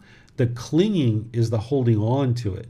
And the Buddha is saying craving, which leads to renewed existence. Because as long as you're craving and longing and yearning, then you're going to experience rebirth, accompanied by excitement and desire. As long as you have craving in the mind, if you get the objects of your affection and what you want, you're going to get pleasant feelings. You're going to get excitement. You're going to get this exhilaration, this thrill, this euphoria.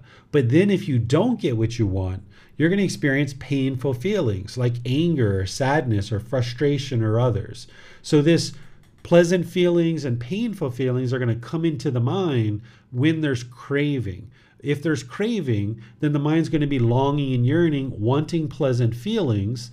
And when you get the objects of your affection of what you're craving and longing and yearning for, you're going to get those pleasant feelings. But because your inner feelings are based on craving, it's only a matter of time before those conditions change that now you're going to experience painful feelings.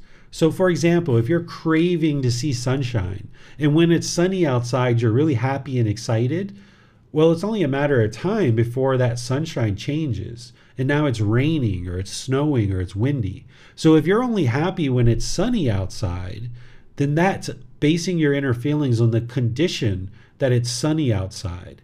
And since that condition is not permanent, it's impermanent, then that means your feeling of happiness is impermanent as well, because you've based your inner feelings on this impermanent condition of it being sunny outside. So now when it rains, now you're angry or you're sad or you're frustrated. And your mind is doing this not just with the weather, but it's doing it with other things too. If you get that brand new pair of shoes that you wanted, okay, the mind's happy, excited, elated. But then if you go to the store and they don't have your shoes, maybe you're angry, you're sad, or you're frustrated. Or maybe your favorite restaurant, you're going to this restaurant because you want this delicious piece of chocolate cake. And if you get this piece of chocolate cake, you get happy, excited, elated. But if they've run out of the chocolate cake, now you're angry or you're frustrated. And it's all because of craving. This is the cause of discontent feelings. And you can see this if you look over the course of your life. You can see anytime your mind has been discontent, it's always because of craving, desire, attachment. And it's because the mind is seeking excitement here and there. That's what the Buddha is saying here. The mind is longing and yearning. It's wanting these pleasant feelings. It's yearning for excitement and thrill and euphoria. And as long as you're chasing after these excitement, these pleasant feelings, and you're basing it on some condition, it's only a matter of time before your mind now experiences painful feelings, because it's now going to shift. It's going to no longer get that condition. So the unenlightened mind thinks that the next new shiny object around the corner is going to bring you lasting satisfaction. But in reality, what you realize is it's going to give you temporary pleasant feelings, but because you based your feelings on those temporary condition of getting this next new shiny object, it's only a matter of time before that no longer exists, and now you're going to get painful feelings. So you're opening yourself up. As long as you're chasing with craving, desire, attachment for this excitement, you're opening yourself up for discontentedness. And what the Buddha is saying here is that the mind is craving sensual pleasures. This is the mind longing and yearning through the eyes, ears, nose, tongue, the bodily contact in the mind. These 6 sense bases.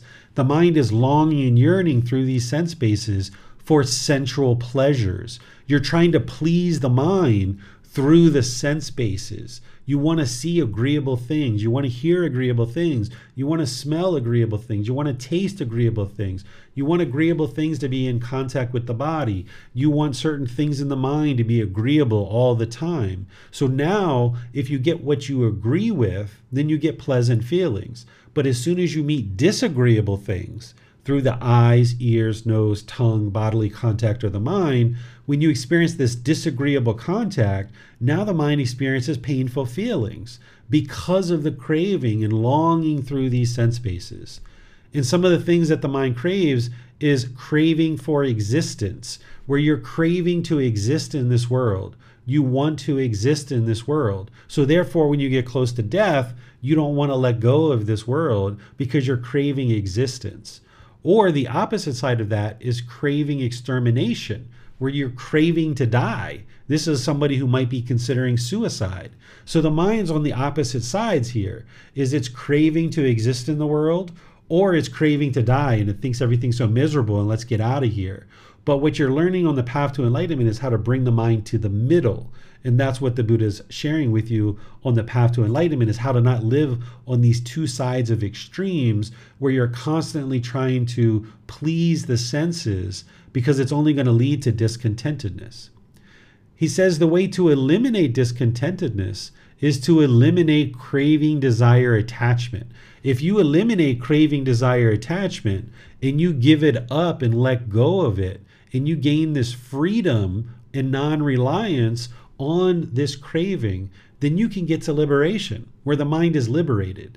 Because your mind isn't free of strong feelings. Your mind isn't free when you go outside and you see it's sunny outside and you get so excited, and then it rains and now you get sad and angry and frustrated. You're not free. Essentially, the weather just changes and you're discontent.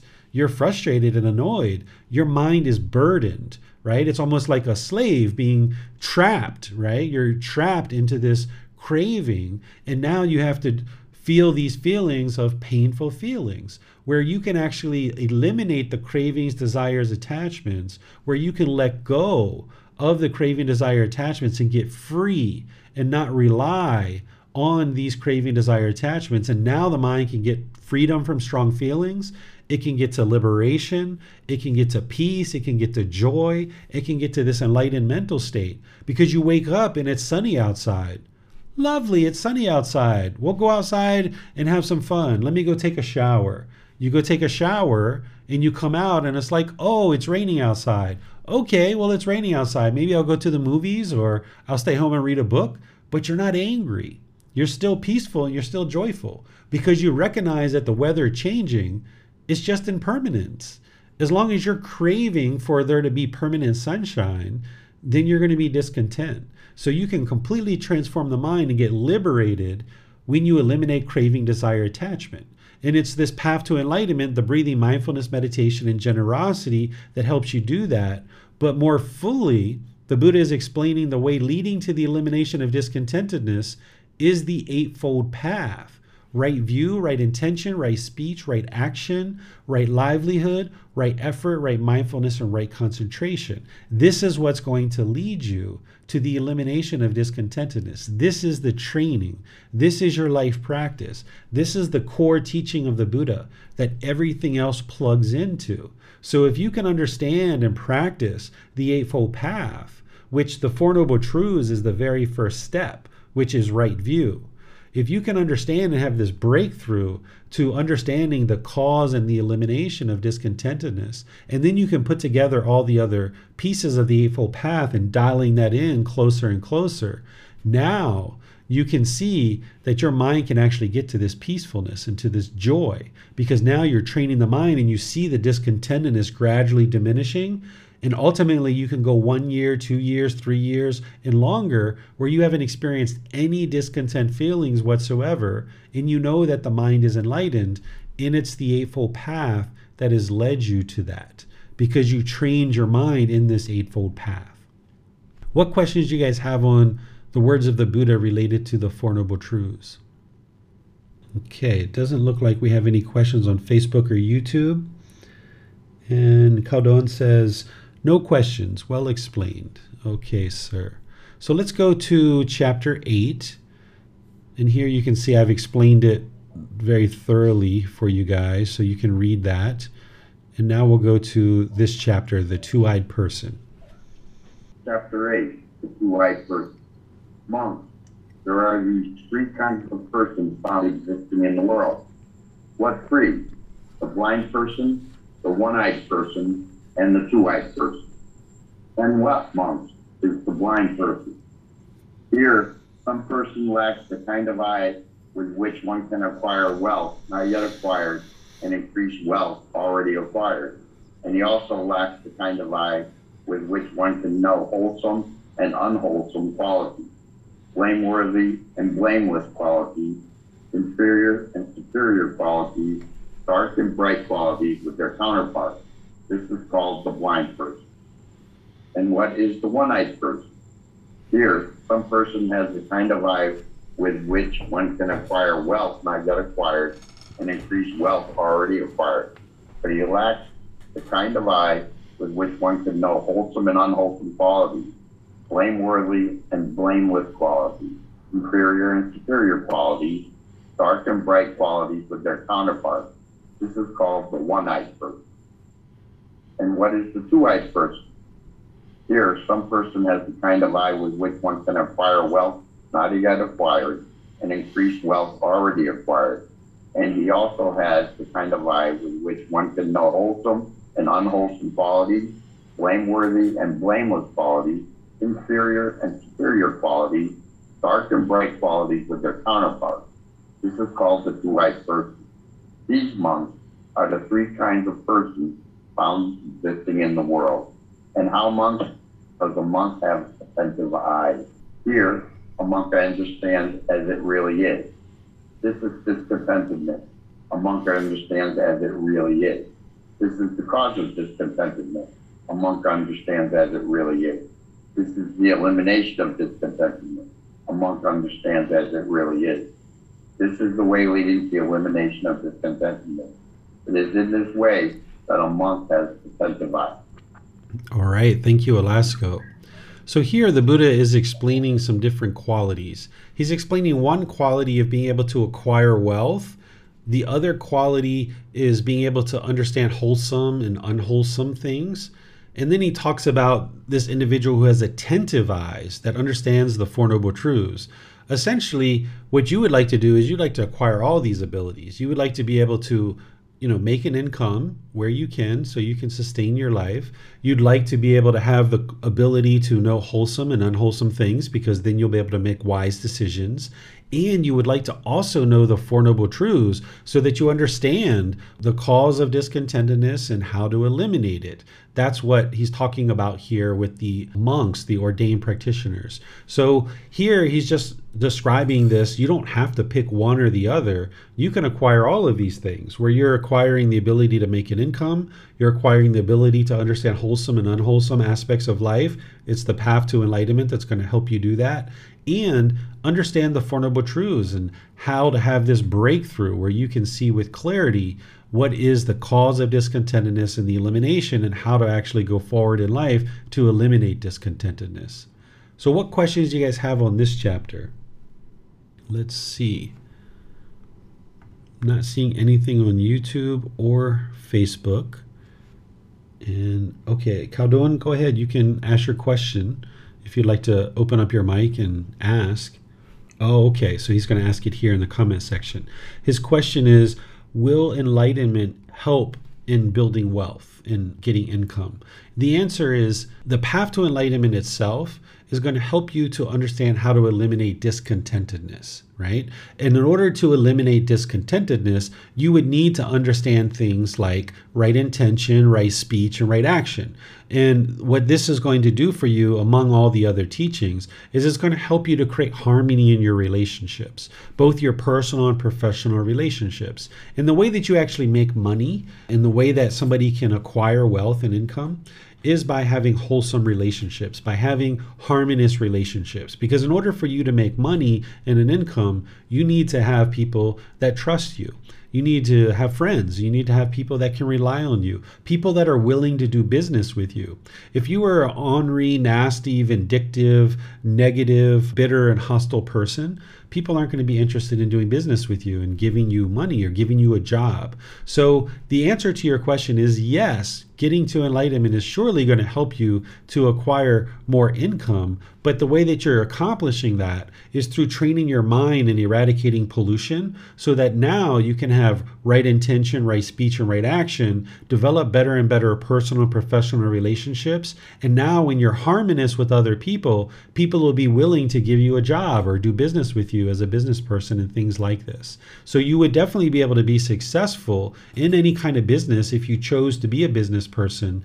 As you get to enlightenment, you'll actually be more and more successful in business. And some of the students that have been studying with me for a few years, they've actually experienced this, where before they were learning the path to enlightenment, maybe they were unemployed or they didn't feel like going out into the workforce or things like this. But as they trained their mind and got closer and closer to enlightenment, they've now gone off into the world and they've gotten jobs, and now they're being very successful in their jobs, because what a job comes down to, what a livelihood comes down to, is interacting with people.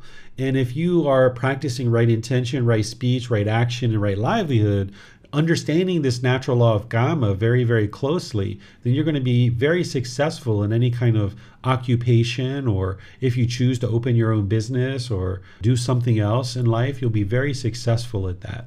And you'll be doing that with less and less discontentedness. And once the mind is enlightened, you won't have any discontentedness whatsoever. So your mind will be focused and concentrated with clarity, and you'll have memory to be able to perform whatever occupation you've chosen, and you'll be very proficient at it. So you should be able to be very successful in your work life. Any other questions on this particular chapter? Let me check Facebook and YouTube one more time. All right, I'm not seeing anything there. So let's move to the next chapter, which is chapter 9. Wholesome friendship, wholesome companionship, wholesome comradeship. On one occasion, great king, I was living among the Sakyans, where there is a town of the Sakyans named Nigaraka. Then the monk Ananda approached me, paid homage, respect to me, sat down to one side, and said, "Venerable sir, this is half of the holy life, that is, wholesome friendship, wholesome companionship, wholesome comradeship." When this was said, great king, I told the monk Ananda, "Not so, Ananda, not so, Ananda. This is the entire holy life, Ananda. That is wholesome friendship, wholesome companionship, wholesome comradeship. When a monk has a wholesome friend, wholesome companion, a wholesome comrade, it's to be predicted that he will develop and cultivate the noble eightfold path." All right, thank you, Khaldun. So here, the Buddha is talking about the importance of cultivating wholesome friendships around you, wholesome associates. Because if you had negative influences around you, it would be very challenging for you to get to enlightenment. If you are trying to practice right speech, for example, but you have people around you that are constantly using profanity, or they're constantly rude and vindictive and jealous and resentful, your mind's going to have a tendency to move in that direction. So what the Buddha is saying here is cultivate relationships around you where people are wholesome. And if you're cultivating relationships like that, then you'll find that you'll have a better journey towards enlightenment. And one of the ways that people will cultivate these relationships is within the community of practitioners that they're part of, because you're going to be meeting other people in this online community and also in person. If you come to any of the courses or retreats that I teach in person, you're going to be meeting different people. And these people that you're meeting, they're into wholesome things because they're interested in the path to enlightenment. So this is one of the ways that you can improve the quality of your life, is ensure you have wholesome friends and wholesome associates around you. And the way that you can kind of look at that without judging people is look at the 5 precepts. That if there's people who are taking substances that cause heedlessness, if they're lying, if they're having sexual misconduct, if they're stealing, if they're killing other beings, this would be unwise to associate with people like this. It's not that you're judging those people or looking down on them, but if they're doing those things in their life, then it's going to cause them difficulties, so therefore it's going to cause you difficulties. So even though other people might not be studying the 5 precepts and they don't understand the Buddhist teachings about the 5 precepts, these type of teachings show up in Christian teachings, Hindu teachings, Muslim teachings, and other places where people are learning not to take substances that cause heedlessness, not to lie, not to have sexual misconduct, not to steal, and not to kill. And if you're around people that are like this, then there's a good chance that they're into wholesome things. So you can use the 5 precepts that you understand as part of the Buddhist teachings as kind of like a criteria of ensuring that the people that you're around are wholesome. And then you can see that you'll find that as you develop these relationships, it'll be more easy for you to cultivate your mind because you're around wholesome people who are also interested in improving their life as well, rather than having lots of negative influences around you. What questions do you guys have on this chapter? All right, I'm not seeing any questions on this chapter, so we'll go to the last chapter for today, which is chapter 10. Chapter 10. The entire whole life is wholesome friendship, wholesome companionship, wholesome comradeship. And how, Ananda, does a monk who has a wholesome friend, a wholesome companion, a wholesome comrade develop and noble eightfold path? Here, Ananda, a monk develops right view, which is based upon seclusion, freedom from strong feelings, and elimination, maturing and release.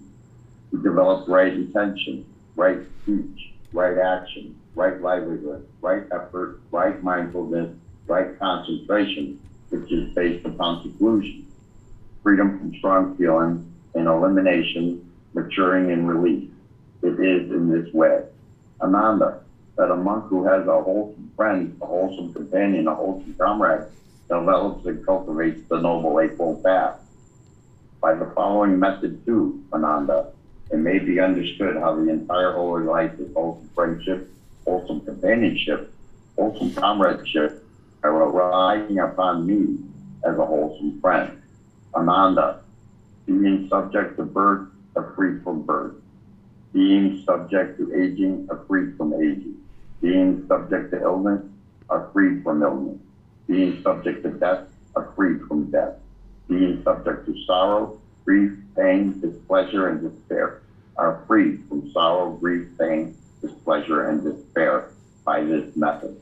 Ananda, it may be understood how the entire holy life is wholesome friendship, wholesome companionship, and wholesome comradeship. All right. Thank you, Alasko. So here, this is a continuation of what we've already seen, where the Buddha is encouraging you to develop wholesome friends in your life. And I've given you a suggestion on how to do that with the 5 precepts, because as you do, you're going to be able to make your way more readily to enlightenment. And what he's describing here is that beings who are subject to birth, sickness, aging, and death, as well as experiencing these discontent feelings like sorrow, grief, pain, displeasure, and despair, by you cultivating the Eightfold Path, you're going to be able to get free from that. And the way you get free from that is by getting to enlightenment. And what gets you to enlightenment is the Eightfold Path. And the best way to cultivate the Eightfold Path is to ensure you have wholesome friends around you. So he's kind of showing you how to build up your practice, that through the Eightfold Path, you learn and practice the Eightfold Path, but ensure that you don't have negative influences around you. If you have a friend that you've been holding on to for 20 years or 30 years, but you know they're into a whole lot of unwholesome things, and perhaps if you continue to be around that person, it could negatively affect you in your life, it would be best to move on from that relationship, not to judge that person or look down on them. In your mind, it's wonderful to wish them well and think nothing but having concern for their misfortune and having an interest in seeing them be well. This is loving kindness and compassion. But as long as you hold on to negative and hostile and harsh and bitter relationships, you're going to be dragged down into that. So in some situations, you're going to need to choose to let go of relationships and move on. In certain relationships that you're in now, you might choose to work on those and improve those. And then as you're learning this path, there might be new relationships that you actually create where now you're not attached to them, they're not attached to you, and you can now create a much better life for yourself by surrounding yourself with people who are into wholesome things. Because oftentimes when our mind is holding on to the past, we might hold on to relationships without realizing that it's really best if we just move on. So you're going to find that there's some relationships that you choose to move on from, some that you choose to repair, and they need to do some work as well. And then there's new relationships that you might forge as you go forward in life. What questions do you guys have on this particular chapter?